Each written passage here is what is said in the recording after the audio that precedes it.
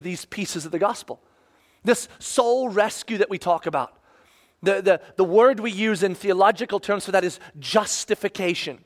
That we have been justified by the work of Jesus Christ. What justification means is that you are made right with or declared righteous or not guilty. So though we were guilty, though we were unrighteous, though we were not right with God, we have been made right with God because Jesus did the work that he did on the cross and in his resurrection. And so our soul rescue is our justification. Our restoration, we have a word for that as well. The continued work that is happening in us that will make us like Christ and continue to restore our purpose is called sanctification. It is the ongoing work of making you more like Jesus. And this is a claim the gospel makes, that this is a work of the Spirit in you, making you more like Christ. And then our ultimate end, experiencing the full expression of our redeemed future, is glorification.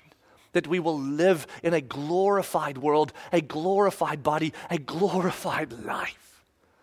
This is the gospel.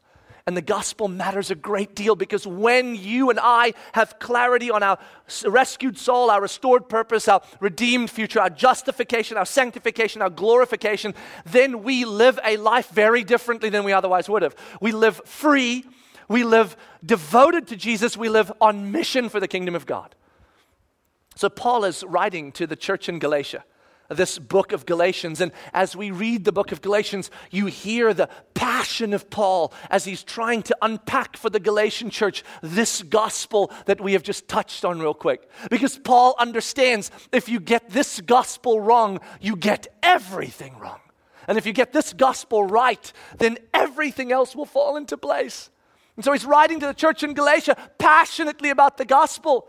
And he launches right into the letter and he says the gospel matters. You can't take this lightly. You got to dig in. You got to know. You got to understand. You got to be part of this thing.